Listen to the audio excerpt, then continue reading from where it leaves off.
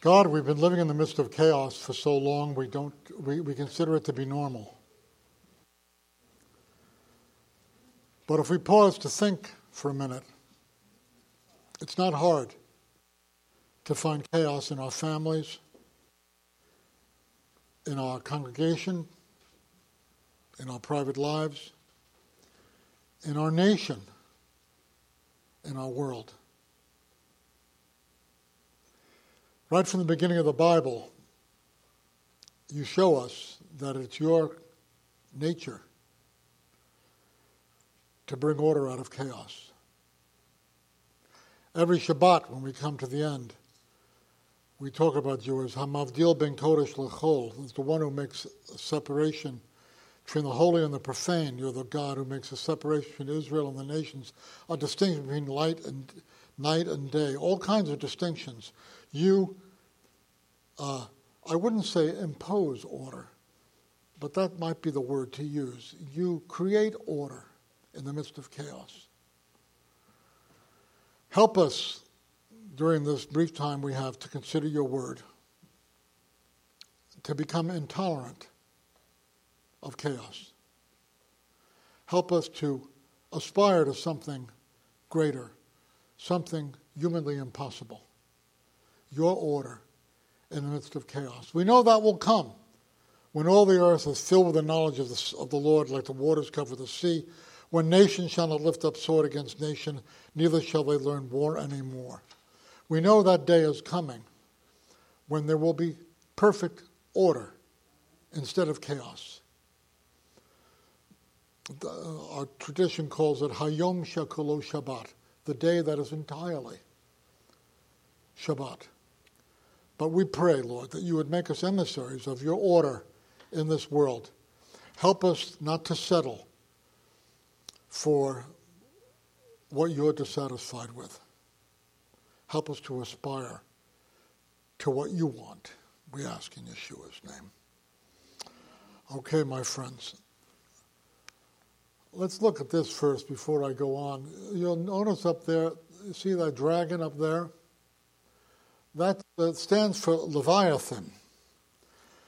My father and I did not have very many religious discussions. I can count our religious discussions on the thumbs of two hands. One of those discussions, he quoted back to me from what he had learned from in Midrash in Cheder back in Europe. He said, Leviathan, the end of the age, Leviathan, the people sitting around and eating the flesh of Leviathan. He says, ridiculous. That was it. That's something from the Midrash, from the imaginative commentaries on scriptural stories.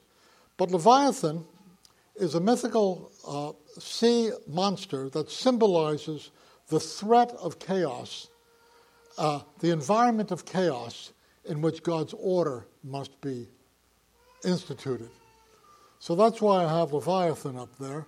And then down below that is this guy, Michelangelo, and that's from his creation story, where the finger of God is touching the finger of man.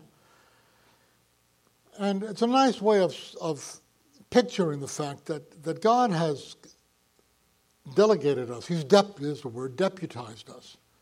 He's deputized us to be his creative, order-imposing agents in the world. Judaism picks up on this and calls it tikkun olam, the repair of a broken world. That's our job. We should not be passive about chaos, because God was not passive about chaos.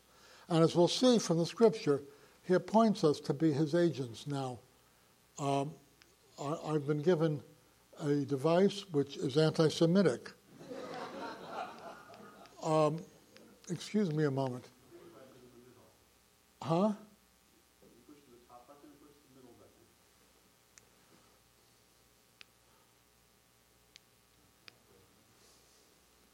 Excuse me.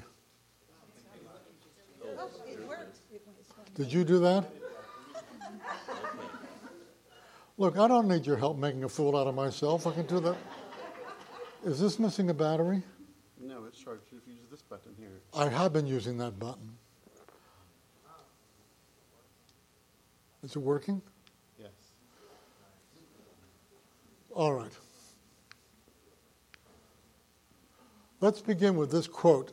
That fellow face up in the right is Rabbi Dr. Jonathan Sacks, former Grand Rabbi of the United Kingdom. And if you've never experienced his mind, you're missing something. He is one of the most amazing men I've ever encountered in my life. Read his writings. You just can't figure out how anyone could have the breadth of frame of reference that he has. He is brilliant is easy. He's more than brilliant. He's remarkable. And this is something he says about our creation story.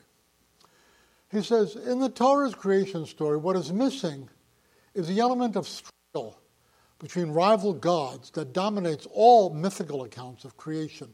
You don't, in that passage we read, you don't read about Leviathan popping up. But you do have these hints. Bereshit bara Elohim et hashamayim v'et ha'aretz. In the beginning God created the heavens and the earth. V'ha'aretz hayta tohu v'vohu. And the earth was without form and void. It was chaotic. So there is that little hint about chaos, but there's not the emphasis that there is in the pagan myths. The Torah thus dismisses the most common features of myth, the primal battle against the goddess of the sea, symbol of the forces of chaos. So the purpose of Bereshit chapter 1, Genesis chapter 1 is clear. The universe is good. It is a place of structure and order, but I would remind us that it's a place of order imposed in the midst of chaos. There's a book by Rabbi Soloveitchik that talks about creation, and it's an extraordinary book. And he makes this point that I just made. Well, let's move on. What are we looking at today? Okay, I'm pushing all of your buttons.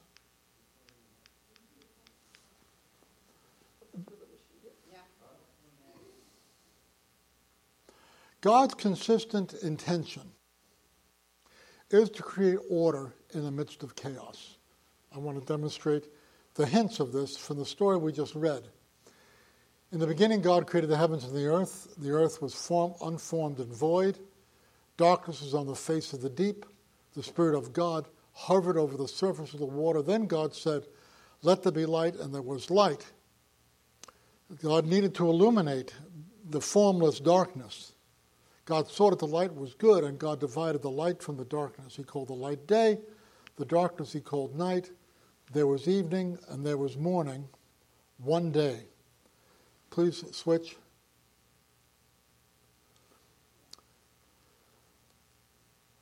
We read further in chapter 1 and chapter 2 of Genesis. Adonai God took the person, Adam, and put him in the Garden of Eden to cultivate and care for it. Notice, to cultivate it and care for it. That means to put it in order. You just don't leave it the way it is. There's that deputizing work. So from the ground, Adonai formed every animal and every bird that flies in the air, and he brought them to the person to see what he would call them. And whatever the person would call each living creature, that was its name. That's also Adam being deputized to kind of take charge of creation. He gets to name things. He gets to put them in place. He gets them to relate them to each other. So the person gave names to all the livestock, to the birds in the air, and to every creature. Now, that is our task. Our task is to be order makers in the midst of chaos. It is still our task. I am particularly bothered at this time of my life by chaos in the political realm. And we are not entitled to just simply say, well, Yeshua is coming someday, and I don't have to worry about that. Wrong. We are supposed to be God's agents in making wrong things right, in making confused things to be straightened out. We are supposed to be makers, creators of order in the midst of chaos. And don't let anybody tell you otherwise. So, our tool, what is our tool? Our tool is Torah, which is more broadly than just the 5 books of Moses, is God's holy instruction. And here, these are quotes from our Haftorah reading from today. I'm relating for you all 3 of our readings. From the Haftorah reading, we read this.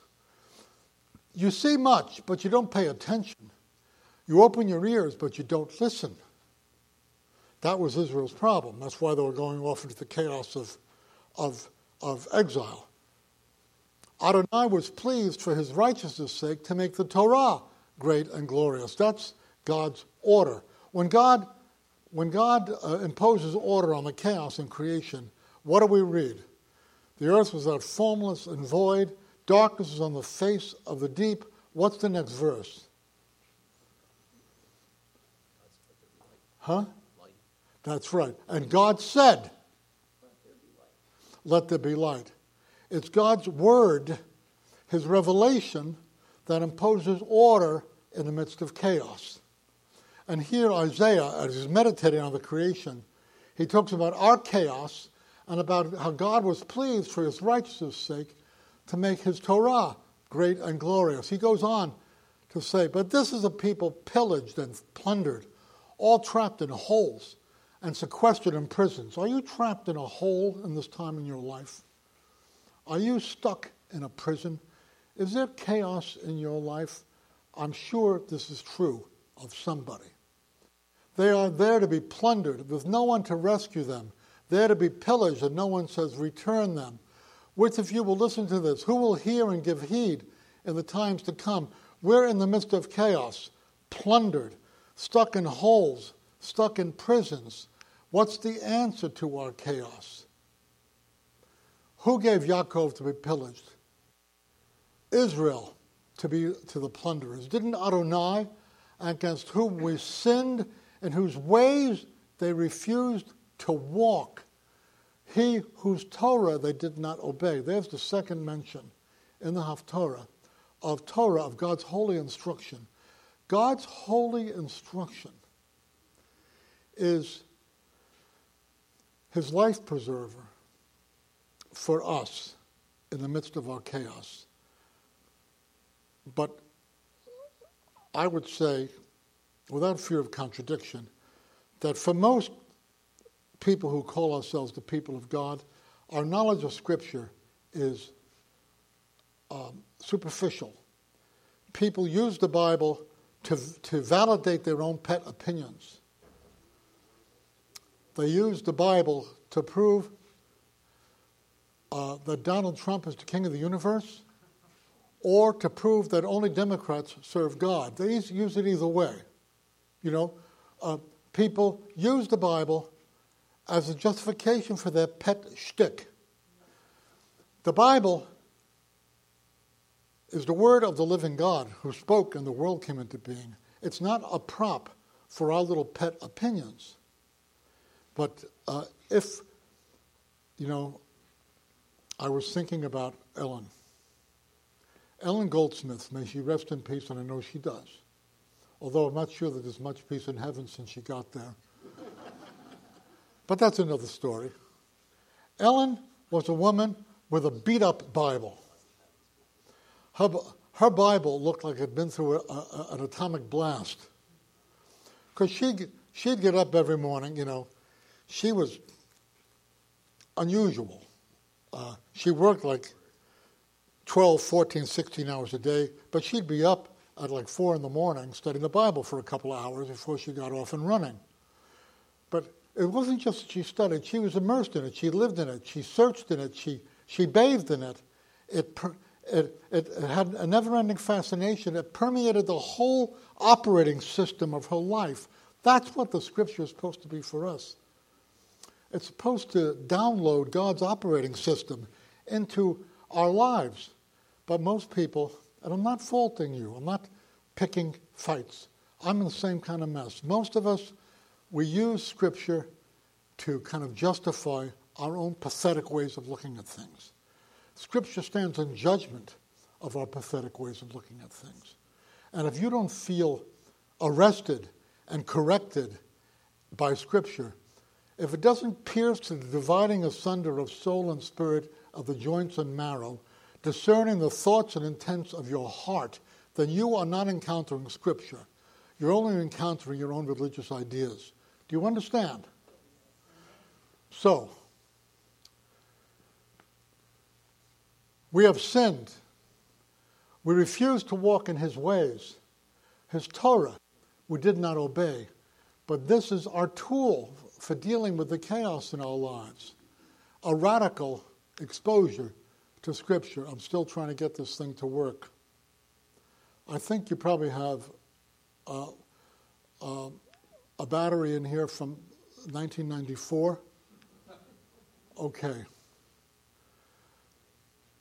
Just as it was God's Word that created order in the midst of chaos in the creation of the world, so it is deep responsiveness to God's Word that brings order in the midst of the chaos in the world we inhabit. Deep responsiveness to God's Word.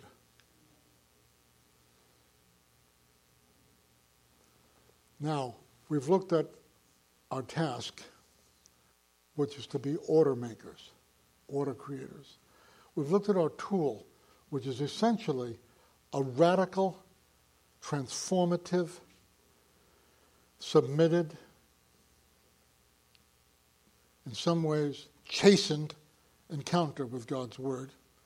Now, what's our template?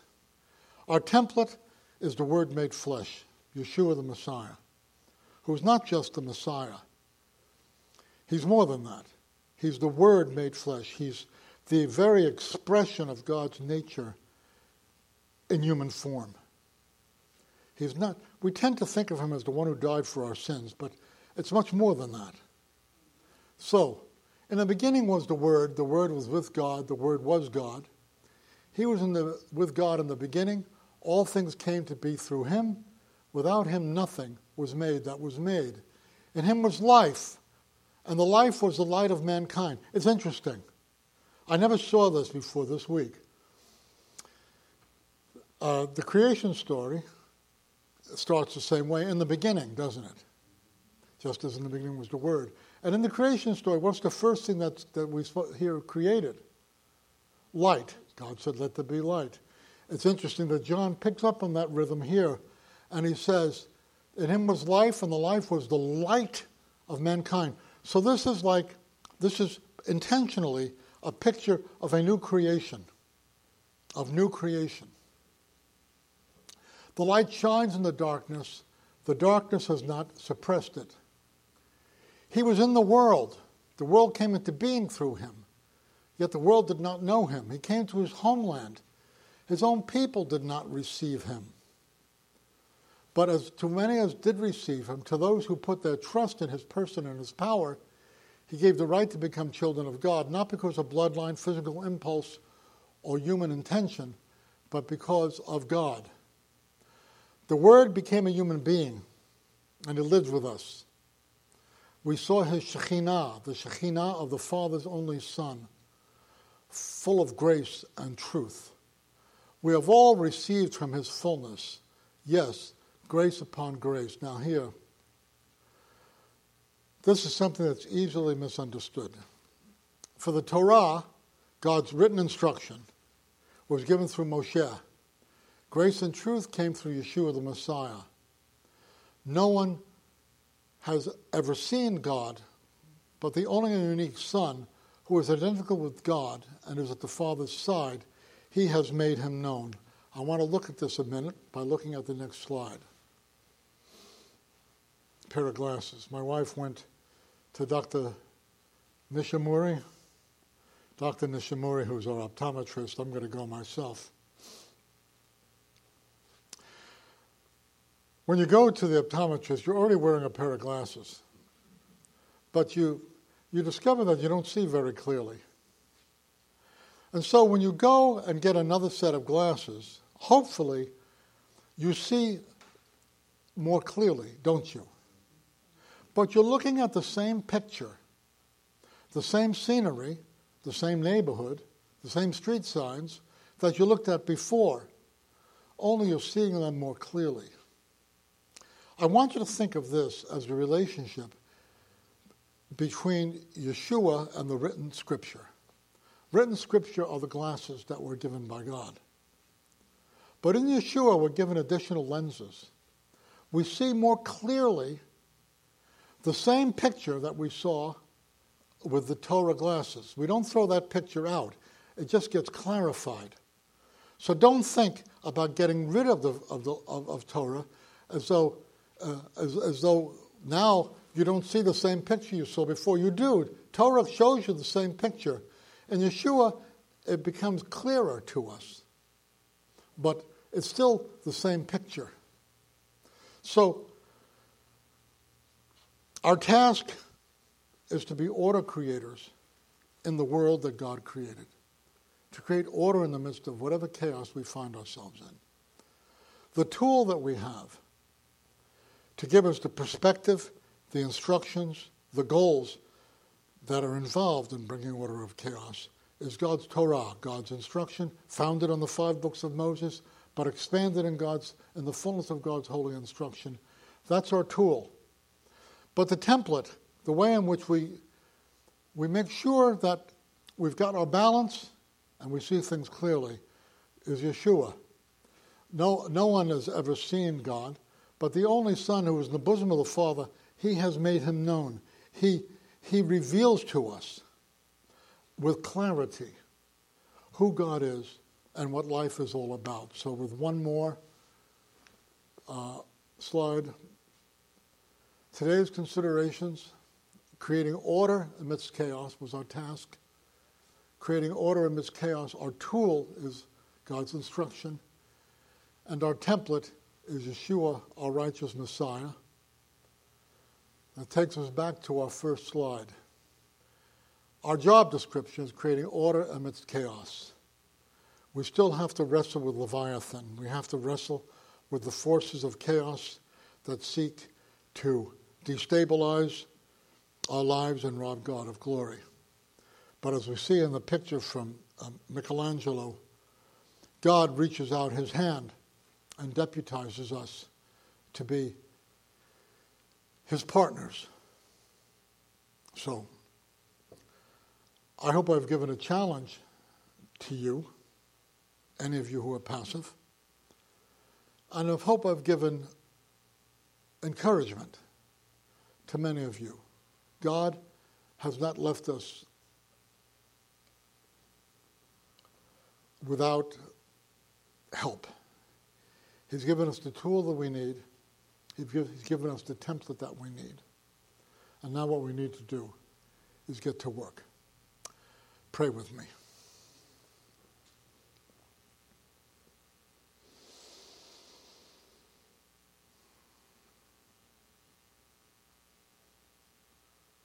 Father, we hardly know how to pray. The problem is on the one hand, we don't know where to begin. But on the other hand, we're conscious of the fact that it's so easy to trivialize everything about you. We are natural-born idol makers. And so we hardly dare to pray. But we do ask that by your Spirit, you would give us clarity about our task. You would give us confidence in our tool. And you would give us a submissive, worshipful attitude towards Yeshua, who is our template, our paragon, our clear lens. We ask you this in Yeshua's name. Amen. Okay, my friends. I guess it's Alenu.